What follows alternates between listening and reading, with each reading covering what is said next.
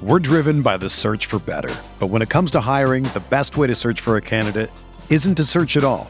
Don't search, match with Indeed. Indeed is your matching and hiring platform with over 350 million global monthly visitors, according to Indeed data, and a matching engine that helps you find quality candidates fast. Ditch the busy work. Use Indeed for scheduling, screening, and messaging so you can connect with candidates faster. Leveraging over 140 million qualifications and preferences every day, Indeed's matching engine is constantly learning from your preferences, so the more you use Indeed, the better it gets. Join more than 3.5 million businesses worldwide that use Indeed to hire great talent fast. And listeners of this show will get a $75 sponsored job credit to get your jobs more visibility at Indeed.com/Blue Wire. Just go to Indeed.com/Blue Wire right now and support our show by saying that you heard about Indeed on this podcast. That's Indeed.com/Blue Wire. Terms and conditions apply. Need to hire? You need Indeed. All right, what is going on, everybody? How you doing? Welcome to another episode of Talking Buffalo Podcast, part of the Blue Wire Network. I am your host, Patrick Moran. Thank you very, very much, as always, for locking in. This is an audio-only episode of Talking Buffalo Podcast. Nothing on YouTube today, and I'm going to do a solo episode. This will be an abbreviated one, will not take up much of your time at all. This is Victory Monday. Well, Victory Monday anyway, if you're a fan of the Buffalo Bills. The Bills defeat the Cleveland Browns on Sunday in Detroit, Michigan, 31-23. They improved to 7-3 on the season. This was a much-needed victory for the Buffalo Bills, who had lost their previous two games. I'm going to get right to the point today. I'm talking about a handful of things that I really, really liked about the Buffalo Bills on Sunday. I'm going to run down a handful of things that I really, really did not like about the Buffalo Bills on Sunday. Again, solo episode, abbreviated here. Just want to give my thoughts, my opinions, my takes on this game. Some of the points that I'm talking about today, I'll get into much further detail with on other episodes of Talk Buffalo Podcast this week. Tuesday, of course, as always, I'll be joined by Joe Yerdon. We'll talk some portions, some parts of this game with the Bills. Also, we'll talk, like we always do, about the Buffalo Sabres, who, by the way, that's a whole other story. That ship, I should say, is sinking really, really fast. The Buffalo Sabres are losers of 8 in a row, and they are getting buried in the Eastern Conference. Anyway, we'll talk about that with Joe Yerdon on Tuesday. Normally on Casual Friday, I have Aaron Quinn with me, but because this is a holiday week, Aaron will not be, we tape on Thursday, so Aaron will be unavailable to tape with me on Thursday. Of course, that is Thanksgiving. However, there will be an episode of Talk Buffalo Podcast on Friday. I will have a guest. Still locking that down. Don't want to confirm who it is before I know. But anyway, there will be an episode of Talk Buffalo Podcast on Friday. I will have a guest. And of course, there'll be plenty to talk about on Friday because the Bills do play in Detroit again just a couple days from now. This time they're going to be playing the Lions Thursday afternoon, Thanksgiving football. So anyway, Friday's episode, we'll break that down. And as far as today goes, like I said, I'm not going to waste any time, man. I'm just going to jump right into this. The Bills 7-3 on the season. This was a wild week leading up, or at least a wild couple days, I should say, leading up to the game. Of course, if you've been on another planet and you hear the Bills beat the Cleveland Browns in Detroit, you'd be like, what the hell's going on? That's because the Bills were unable to play in Orchard Park on Sunday because of Snowvember, the sequel, which, by the way, maybe not quite the same impact as the original in 2014, but I'll tell you what, man, this really walloped a punch. I live here out in West Seneca, borderline Orchard Park, and we got it really, really bad. I think it was the right decision by the league and by the county, everyone involved, to move this game to Detroit. Wasn't so much the field being unplayable as it was the stadium, getting that ready, the traffic, security, all that stuff. And we saw over the last couple of days in Western New York just how bad in the South Towns the traffic was. Tractor trailers getting stuck, jackknifed, the roads were blocked, driving bans all over. So it was definitely the right thing by the league to move this game to Detroit. Going into the game, quite honestly, I was looking forward to it because I thought playing in Detroit actually was an advantage for Buffalo. Now, I know a lot of Bills fans don't like to hear that. You want to play in your own home stadium in front of your home fans. But, I mean, this weather, the way it's been in Buffalo, the cold, the wind, the snow, I think this would have been advantageous to the Cleveland Browns, actually. So I thought playing in a dome, a fast track, would be advantage to the Bills. And I think for the most part, that pretty much turned out to be true. It was an incredibly frustrating game, especially early on. Familiar things going on with the Bills. They couldn't tackle on defense.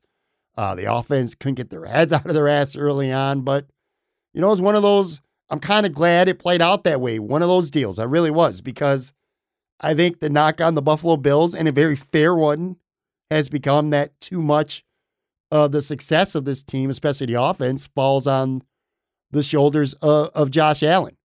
And I thought Sunday that the running game took a big burden off his shoulders. I think the defense took some off as well. And I think that needs to start happening more often. And again, I'm not going to make any excuses, but I do think the events of the weather in Buffalo and Western New York over the last handful of days, Thursday and Friday, I think that had some role and effect on the team. You know, the players scrambling to get out of their homes to get to the stadium, to be able to fly out to Detroit on Saturday afternoon, the uncertainty, only having one full practice all week. I think there were some factors that affected this team early on. But anyway, like I said, I got a handful of things that I just want to hit on today. I want to touch on these today, and we'll talk about them more throughout the week. But things that I really liked and a couple things that I definitely did not like at all. And when it comes to the things I really like, first and foremost, and I'm sure a lot of you listening will agree with this, I thought the Bills' running game on Sunday was excellent. Now, I will say this too, and I don't want to rain on anyone's parade, but the Cleveland Browns have struggled against the run all year, so I can't say I was really shocked. Numbers suggested that Cleveland was ripe to get run on, but to the Bills' advantage, yeah, you know what? They took advantage of it. 171 yards rushing for the Bills on Sunday on 33 carries, 5.2 yards per carry. And probably my favorite stat or part of this statistic, I should say, is that all season long, if the Bills run for 170 yards, you got to assume that Josh Allen's going to count for half of those or maybe more. That's just the way the season has went. The Bills have not gotten anything with any consistency from the running back position, on the ground especially, and that especially holds true in the second half. Devin Singletary's had himself some pretty good first halves, and then the running game just completely fades away in the second half. That was absolutely not the case on Sunday. The Bills' running game, for the most part, after the first couple drives anyway, when they couldn't do anything right, but after those first couple drives, the running game was strong throughout. Devin Singletary, 18 carries, 86 yards, and a touchdown. And James Cook had a really good game. His best game as a pro, far and away. 11 carries, 86 yards as well, including a really nice 29-yard touchdown. So between the two Buffalo Bills running backs here, you're talking 172 yards on the ground on 29 carries. That is an excellent, excellent game. And again, the best part about this is most of those yards came in the second half. Devin Singletary had 27 yards on 9 carries in the first half, and James Cook had only 21 yards on 3 carries in the first half. So 65 yards for Cook in the second half. I really like the way James Cook is looking right now. I think he's him looking well is going to be huge for this offense. And with Singletary, I'll tell you what, I'm going to be honest with you, man. I've been pretty hard on him this year. I still don't think there's anything special about him. I think he's an okay running back. I think he's a decent running back. Nothing more, nothing less. But I'll give him credit, because I'll tell you what, I saw Devin Singletary break more tackles today than I've seen at any point this season. And again, it's not running the football is not flashy. It's a lot more fun to watch Josh Allen drop back 35, 40 times a game slinging the ball all over the field and taking off with his legs and running for 60, 70 yards. That's fun, but it has its pitfalls. And we've seen them the last couple of weeks with the turnovers. So running the ball with your running backs is not flashy, but I'll tell you what, you need to be able to run the football with some efficiency. We've learned, like I said, you cannot put everything, I don't care how good Josh Allen is, you cannot put everything offensively on his shoulders week after week after week and, expect to keep winning and expect good results all the time. Josh Allen, no turnovers. Didn't even come close to a turnover. I don't even think there was an interceptable ball thrown in this game. And that's not to say he played really good for the entire game anyway. More on that in a minute. But that's the big thing. Yeah, sure. You want to see the Bills get in the end zone more? I mean, 6 field goals. You'd like to see it was 6 field goals, 2 touchdowns. You'd like to see them get in the end zone 3 or 4 times. But again, running the football was effective. It kept the clock moving, especially when they had the lead in the second half. And no turnovers. And that has literally been the Bills' Achilles heel all season long and has been what has bitten them in the ass the last couple weeks. So the running game was excellent. Other things I like, Matt Milano. I mean, duh. This guy is just, he's unbelievable. 12 tackles, 8 of them solo. He had a sack. The Bills' only sack of the game. He had a fumble recovery. He had 3 tackles for a loss. He had a near interception. I think, without question, Matt Milano deserves and will be in this week's AFC Defensive Player of the Week conversation, for sure. And I'll tell you what, man, you hear guys in the locker room. I know Von Miller said something. I think Shaq Lawson might have said something. This guy is playing linebacker right now just about as good as anybody in the NFL. I mean, if you're right now, you took this Buffalo Bills team and you said, and the season was going to end, who is deserving of being an All-Pro? Not Pro Bowler, an All-Pro. You can make a very good case for Stephon Diggs on offense, and you can make a very, very good case for Matt Milano on defense. He's been that good this year, and I'm telling you what, man, he was special again on Sunday. Helped make up for the loss of Tremaine Edmonds. Again, more on that in a minute. I think you saw quite often the effects of Tremaine not being in the lineup. It's just, we can sit there and argue who's better, Milano and Tremaine. By the way, it's Milano. But still, Tremaine just brings a different element to this defense. And it would just be so nice to see these guys healthy at the same time and on the field at the same time. But anyway, Matt Milano was spectacular on Sunday. I thought Ed Oliver was absolutely fantastic on Sunday. He had 5 tackles. 3 of those 5 were for a loss. Numerous pressures. I thought Ed Oliver was excellent, especially in the first half where very, very few things were going well for the Bills. Very few guys came to play for the Bills early on because they were really lifeless early on. But from the first snap, pretty much, Ed Oliver was on his A game. I thought he was excellent. Jordan Phillips and Shaq Lawson, shout out to those 2 guys as well. They had back-to-back stops on Jacoby Brissett in the second half. Key stops, too, on quarterback sneaks. I thought, as a whole, the defensive line played pretty well. In fact, I think they played more than pretty well because Nick Chubb, going into this game, especially had it been in Orchard Park, I was horrified of Nick Chubb in the snow running the football. I was still concerned and scared about him running the football in the Dome in Detroit as well. But I'll tell you what, man, the Bills did an outstanding job of, I don't even want to say keeping Nick Chubb in check. They did more to keep him in check, man. They flat out shut your boy down.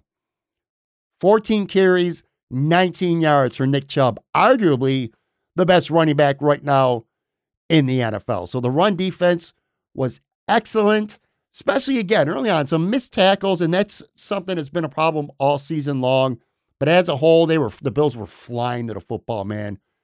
Bodies all over the place. Really good job stopping Nick Chubb in the Cleveland running game. Another guy, too, staying with the defense, Jordan Poyer. God, is it good to have that guy back, ain't it? Jordan Poyer is literally a difference maker on this football team. And if you don't believe it, look at the wins and the losses. Now, it's not entirely because of Jordan Poyer why they win, and it's not entirely because of Jordan Poyer why they lose when he's not there, but numbers don't lie sometimes. The Bills are 6-0 this year when Jordan Poyer plays. 6-0. When Jordan Poyer does not play, he's missed 4 games, the Bills are 1-3. Ain't that much of a coincidence, folks. He means that much to the defense. And you saw it on Sunday, especially early on. He had a big pass break up deep on the tight end. I can't remember which one it was, but he was open, and Poyer made an amazing play to knock the ball out. He was there just in time. And all I kept thinking about was last week or the week before, whatever, whether it was Jaquan Johnson, whether it was Cam Lewis. Those guys just don't get to the football as quick as Poyer. And that tight end comes down with the football and it's a catch. But now with Jordan Poyer, man, he makes those plays. So he had that. He had a big tackle, too, early on in the game that really helped set the tone in the Bills' run defense, man. Jordan Poyer is a huge, huge difference maker, man. I like the Bills, by the way. Another thing, too, and I'm granted, this is the Cleveland Browns, and you know they want to run the football. And I don't have the snap counts in front of me. I'm taping this Sunday night, but I can tell you right now, the Bills played a lot more of that 3 linebacker look than they did straight nickel the whole game. I like that. That's good on the coaches. Sticking with things, a couple more things here that I really liked about this game from a Bills perspective. I thought Josh Allen played a smart game, especially in the second half. I thought he played well. I do not think he played well in the first half. More on that in a few minutes. But second half of the football game, these are Josh's numbers after halftime. 9 of 11 for 113 yards. And I think he had a touchdown pass in the second half. I don't remember. But he was 9 of 11 for 113. Actually, no, he didn't have a touchdown pass in the second half. The touchdown pass to Diggs came right before halftime. But still, 9 of 11 for 113. No turnovers. No poor decisions, no balls that should have been intercepted. He took the checkdowns, and he made a couple great throws, too. I remember, two in particular. One, he stepped into the middle of the pocket on a rush, threw a perfect pass to Gabe Davis. And by the way, that was also a play where Josh, they got a personal foul Cleveland because they gave Josh a late hit. So you had that on. But anyway, that was a great throw to Gabe Davis. And he hit Stephon Diggs on a RPO, great little skinny post. He used his legs to buy time on the Diggs touchdown, which was at the end of the first half. But still, you could see Josh was kind of getting his shit together at that point. It's not spectacular. It's not going to win you NFL MVP. I know that. But I'll tell you what, man. You run the football, and you got Josh playing smart, staying within himself, taking what the defense gives him. I thought Josh Allen was excellent in the second half. A couple more things. Dawson Knox. Best game of the season. 7 targets, 7 catches. He tied a career high with those 7 catches. And he had 70 yards on Sunday, which was a season high for him. It's important for someone other than Stephon Diggs in the passing game to be consistent and reliable and somebody that Josh Allen can trust and that he could depend on. You know, on a day where Cleveland did everything imaginable to take away Stephon Diggs. They held him to just 1 catch. It was right before halftime, but it was a 5-yard touchdown. And Stephon finished with, I think, 4 catches for 48 yards. Not a bad game, but by his standards, I think that might have been his worst statistical game of the whole damn season.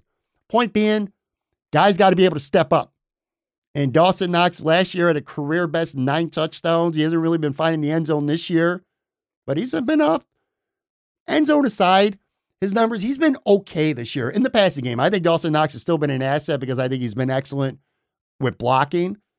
But on a day like Sunday where you take Stephon away, it's important for the Bills to have a second and third option. And they did have that on Sunday. They enjoyed that. Gabe Davis had a pretty good game. I think he had like 4 or 5 catches. And like I said, Dawson Knox, 7 catches for 70 yards. I thought that was really big for Buffalo. It's really nice to be able to trust him. Gabe Davis, by the way, had 5 catches for 68 yards. A good game for Gabe. But anyway, Dawson Knox, that's the Dawson Knox that we saw a lot of last year. And I think it's important for Josh to get that chemistry going with him. He certainly got that going on Sunday.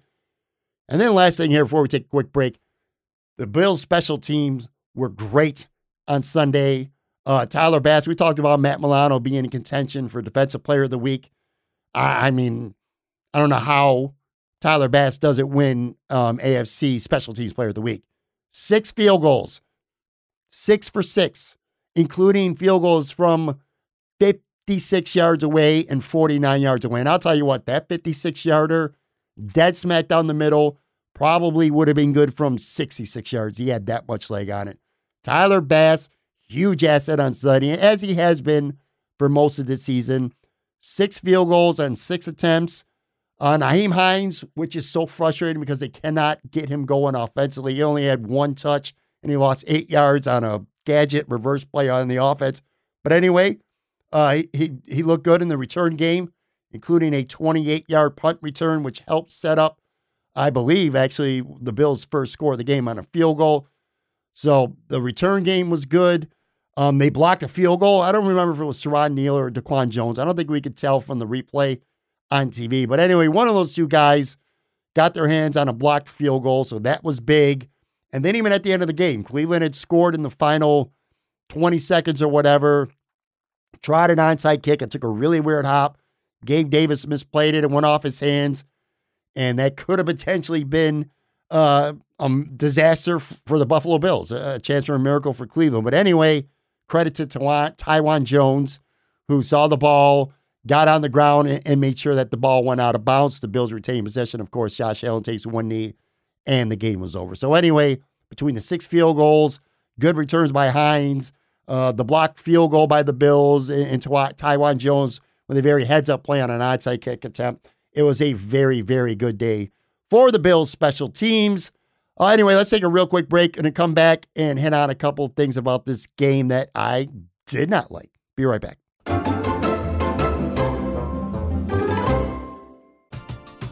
We're driven by the search for better. But when it comes to hiring, the best way to search for a candidate isn't to search at all. Don't search, match with Indeed. Indeed is your matching and hiring platform with over 350 million global monthly visitors, according to Indeed data, and a matching engine that helps you find quality candidates fast. Ditch the busy work. Use Indeed for scheduling, screening, and messaging so you can connect with candidates faster. Leveraging over 140 million qualifications and preferences every day, Indeed's matching engine is constantly learning from your preferences, so the more you use Indeed, the better it gets.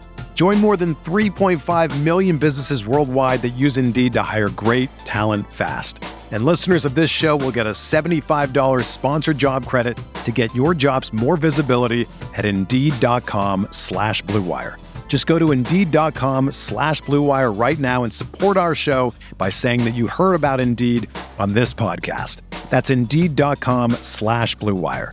Terms and conditions apply. Need to hire? You need Indeed. Sports fans who like to wager, I'm here to tell you about OddsTrader, the #1 site for all your game day bets. If you're looking for a one-stop space on these interwebs to compare odds live up to the minute, look no further than OddsTrader. Why is OddsTrader so valuable to you? Well, for starters, it's the perfect place to compare betting odds and lines from all the major sports books. Why does that matter? Well, it matters because if you're liking a team, you want to throw down some cash on them, you're getting your choice of what's getting you the best odds, the best lines.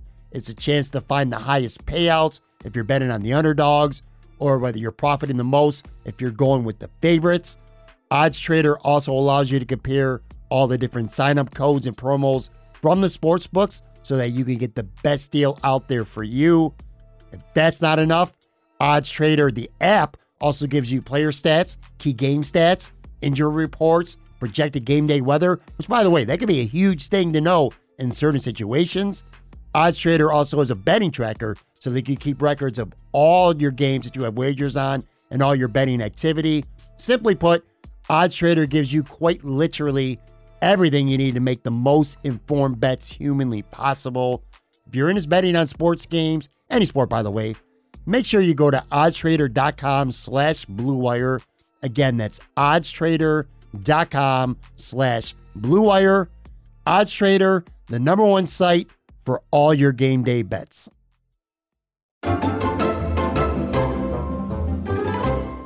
All right, we're back here talking Buffalo Podcast, discussing some things that we liked and did not like about the Buffalo Bills' 31-23 victory over the Cleveland Browns on Sunday. We just spent some time talking about the things I liked the most. I'm going to hit on a couple of things that I liked the least on Sunday, and I'll tell you, I got to start here, folks. The Bills' cornerbacks right now cannot make a play to save their lives these past few weeks. And I like Dane Jackson. I think he's a good story. Another late round pick. The Bills seem to do so well in getting these late round guys who become contributors.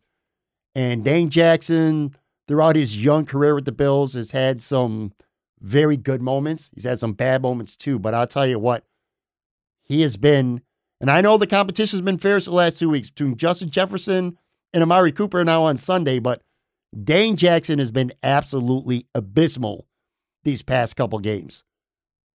Amari Cooper was cooking him.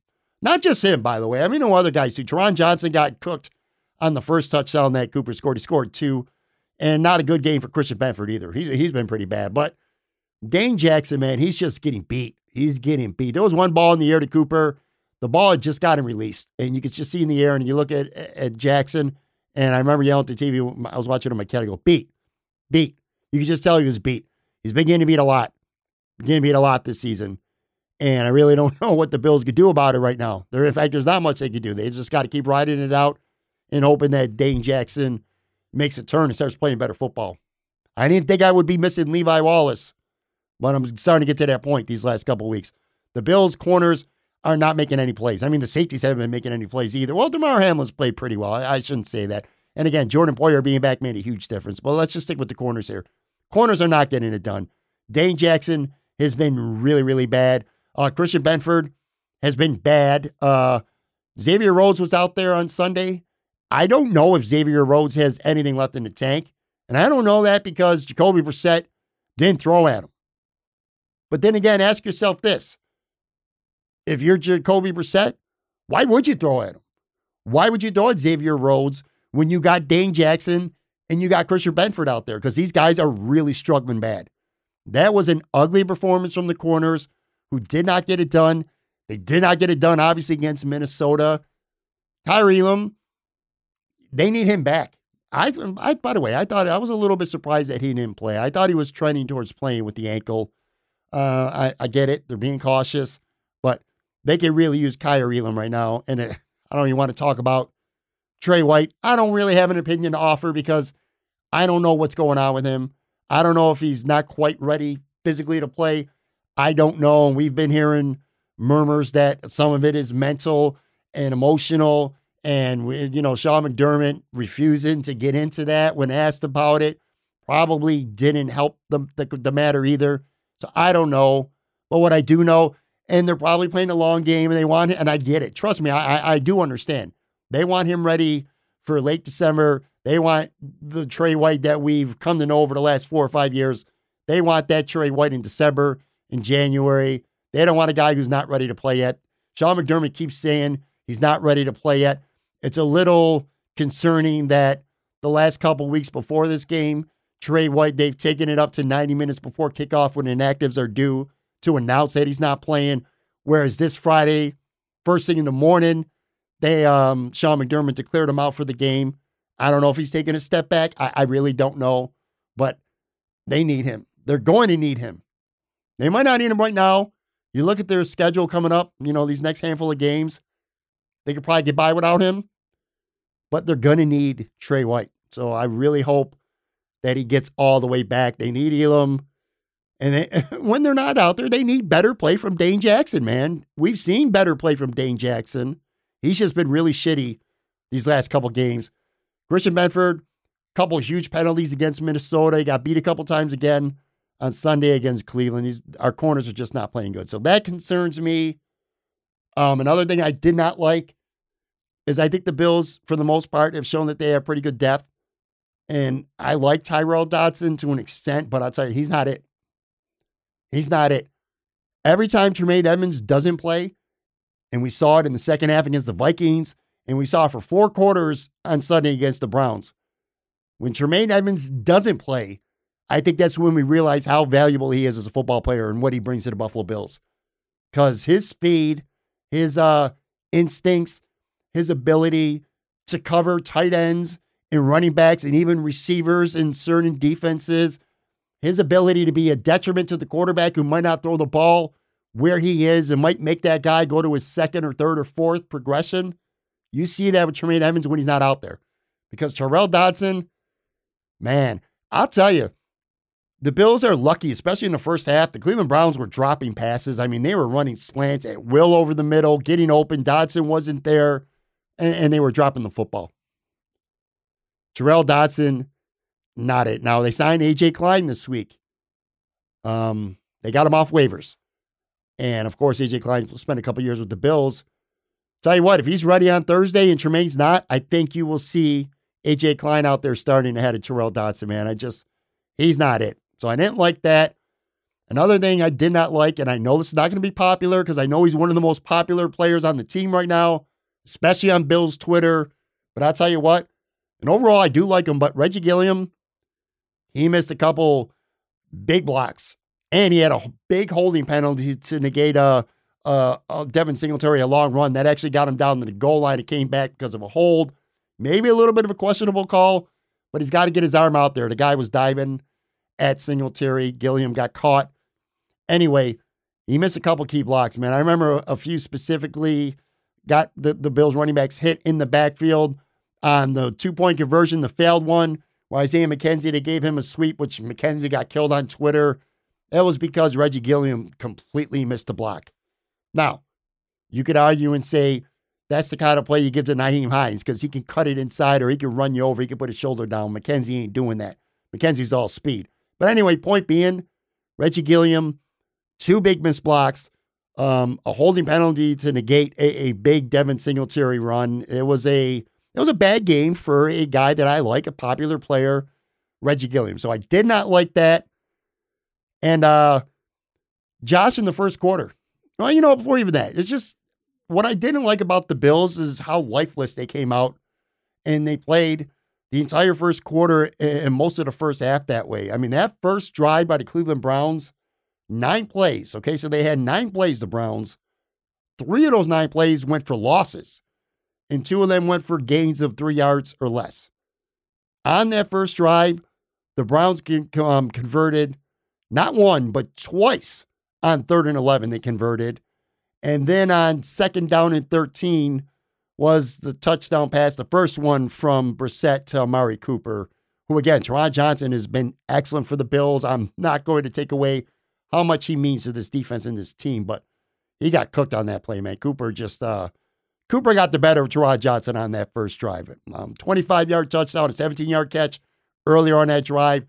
The Bills defense just came out lackluster and lifeless. Now, to their credit, they quickly tightened things up there, but it's kind of fortunate for the Bills. Well, I don't want to say fortunate for the Bills because their first 3 drives, by the way, for the Bills, we're talking about the offense and how much better it was going to be to come out on the turf and the dome as opposed to, 4 feet of snow at Highmark Stadium. I'll tell you what, the Bills offense played like they were playing in a blizzard because those first 3 drives that they had, god damn, that was some ugly shit, man. 0 first downs on their first 3 drives. 2 of those 3 were 3 and outs. The other one was only a 4-play drive. They didn't get a first down to was it sometime in the second quarter? Just it was a really, really ugly start for the Bills. Flat, lifeless. And again, in fairness to them, I do think that everything that happened in Western New York over the handful of days leading up to the game probably played some kind of role in hindsight to the ugly start. Now, fortunately for the Bills, the Cleveland Browns were their own worst enemy, which is funny because that's something we've been saying with the Bills most this season, even in their wins. Like, the Bills are their own worst enemy. The only one who's stopping the Bills this season so far has been themselves. It's kind of what it was like with the Browns, man. They were their own worst enemy. They dropped a couple touchdowns in the first half, a few dumb play calls. They were up 10-3. It could have easily been more than 10-3. It felt like the Bills were ready to get blown out, quite frankly, at least based on the first 18 to 25 minutes of that game. The problem with the Browns, though, is like I said, they shot themselves in the foot, dropping touchdowns, a couple dumb play calls, and they let a good team like the Bills hang around, and the Buffalo Bills got their shit together. So I don't like it. You're playing a different team besides the Browns, and you look like that for 20, 23 minutes. Like, if it's late in January and you're playing the Chiefs or the Bengals or the Ravens or the Miami Dolphins, you're probably going to end up getting smacked. Luckily, they played the Browns, and the Browns just didn't have what it takes to really keep their foot on the gas and put the pressure on the Bills. They allowed the Bills to get their composure and come back and play the brand of football that they're capable of. Then the last thing I didn't like was, obviously, Josh Allen in the first half, man. He looked really uncomfortable in the first half. Forget the numbers. The numbers were okay in the first half, but he just looked uncomfortable. Like, it was probably as uncomfortable as I've seen him. I don't know. Again, was it something that the Browns were doing defensively? Was it him being in his own head that, hey, I've been really screwing up the last couple of weeks. I've been giving us backbreaking interceptions in the red zone, and I'm going to be overly cautious. I don't know. It just felt like he was like almost afraid to mess up. I can't remember a half, and again, I've seen worse numbers, but just a half where I've seen Josh Allen look less comfortable than I saw on Sunday. Like, I'm not even sure he threw a really good pass the entire first half, except for one to Gabe Davis, which he dropped. And, Gabe is, he's becoming a lightning rod because he's dropping too many passes, and that's undeniable. But he's also making plays. I thought Gabe Davis played a good game. He had, again, 5 catches, 68 yards, couple key catches, and also had a couple good blocks. So anyway, Josh Allen looking really uncomfortable in the first half. It was just weird and odd, something that I did not like. And one last thing, too, I did not like, which ain't got nothing to do with the game and who gives a shit, but I'm going to say this anyway. CBS pregame, which I think is starting to become representative maybe of the national media. The Bills have went from Super Bowl favorite, and they still are, by the way, in Vegas. Betting favorites, that hasn't changed. But I'm talking about the way this team's perceived by the league, like the national media, the TV networks that are covering them. Watch the pregame, and I don't know if you did, but Phil Simms and Nate Burleson both have Miami winning the division now. They were going through the AFC playoff projections, the 4 division winners and the 3 wild cards. Both Phil Simms and Nate Burleson both had Miami winning the division, with the Bills being the 5th seed, the first wild card. Bill Cowher and Boomer Esiason both ended up having the Bills winning the AFC East still. However, just the 4th seed. So all 4 analysts on the CBS pregame show, none of them had the Bills being higher than the 4th seed, which again, it's got nothing to do with the game and it doesn't mean shit. I know that, but it's kind of annoying. It's just crazy to me how quick the media could just jump off a bandwagon. But anyway, whatever. As for the Bills, look, man, the upcoming schedule speaks for itself. It's a short week, but it's also a short week for their opponent, the Detroit Lions. They're going right back to Detroit. They're flying back there. They're going back home, by the way. They came back home, I should say, Sunday. Some people thought maybe the Bills might just stay in Detroit for the next couple of days and play the game on Thursday. They're not. They're coming back home. It's a decision I completely agree with. Sleep in your own bed. Get in your own routine. It's only like an hour and a half flight or whatever. But anyway, the Bills are in Detroit for Thanksgiving this Thursday. Then they get 10 days off, and they're going to New England, to Foxborough, to play the Patriots. Then they're at home against the Jets. And then the big showdown Sunday, December 18th, Orchard Park against the Miami Dolphins, which very, very well could end up being for the AFC East division title. But first, you got to handle business. And we saw last week, or actually last couple weeks before this game, that you can't take anything for granted. Who thought the New York Jets would beat the Bills? Who thought the Bills would blow a 3-score lead at home? The Vikings are a pretty good team, but still, you blow a 3-score lead at home. Did not see that happen. So you can't take anything for granted. But the Bills are sitting right now at 7-3. There's a really, really good chance if they do what they're supposed to do, they handle their business. When they play the Dolphins again in Buffalo this time on December 18th, they should be 10-3. Anyway, all right, so that's it in terms of the game. Like I said, I'm going to spend a lot of time talking with Joe Yerdon on Tuesday. We'll dive into a couple of these points. I'll get his takes, his views on this. And Friday, we'll be covering the Detroit Thanksgiving game as well. Just a crazy-ass week with this snow, man.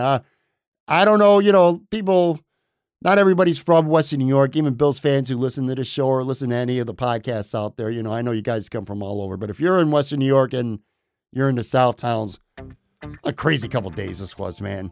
Thursday night at 7 o'clock, there was nothing. And Thursday at 20 after 8, I was driving home from work, and I literally could not see 20 feet in front of me. And it was like that pretty much for the next 24 hours. I got to, you know what? Shout out to weather people. People like to blast the weather people because they're always wrong.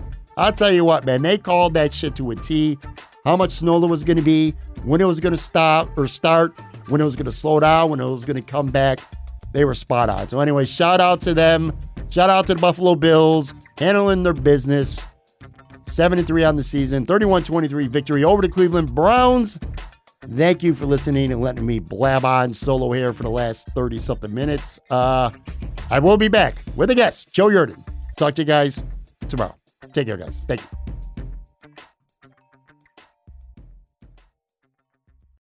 Whether you're a world-class athlete or a podcaster like me, we all understand the importance of mental and physical well-being and proper recovery for top-notch performance. That's why I'm excited that Unified Healing is sponsoring podcasts on the Blue Wire Network. Unified Healing is a new and super innovative global network of wellness centers powered by Energy Enhancement System, or EE System. If you haven't heard of the EE System yet, then you'll want to listen up. This technology promotes wellness, deep relaxation, purification, and rejuvenation. Wherever you are across the globe, access to a center is easy and affordable. Interested in experiencing the EE System technology for yourself? Go to unifiedhealing.com/bluewire to learn more and find a center near you. That's unified, UNIFYD, healing.com/bluewire. No material or testimonials on the Unified Healing website are intended to be viewed as medical advice or a substitute for professional medical advice, diagnosis, or treatment. Always seek the advice of your physician or other qualified healthcare provider with any questions you may have regarding a medical condition or treatment and before undertaking a new healthcare regimen, including EE System.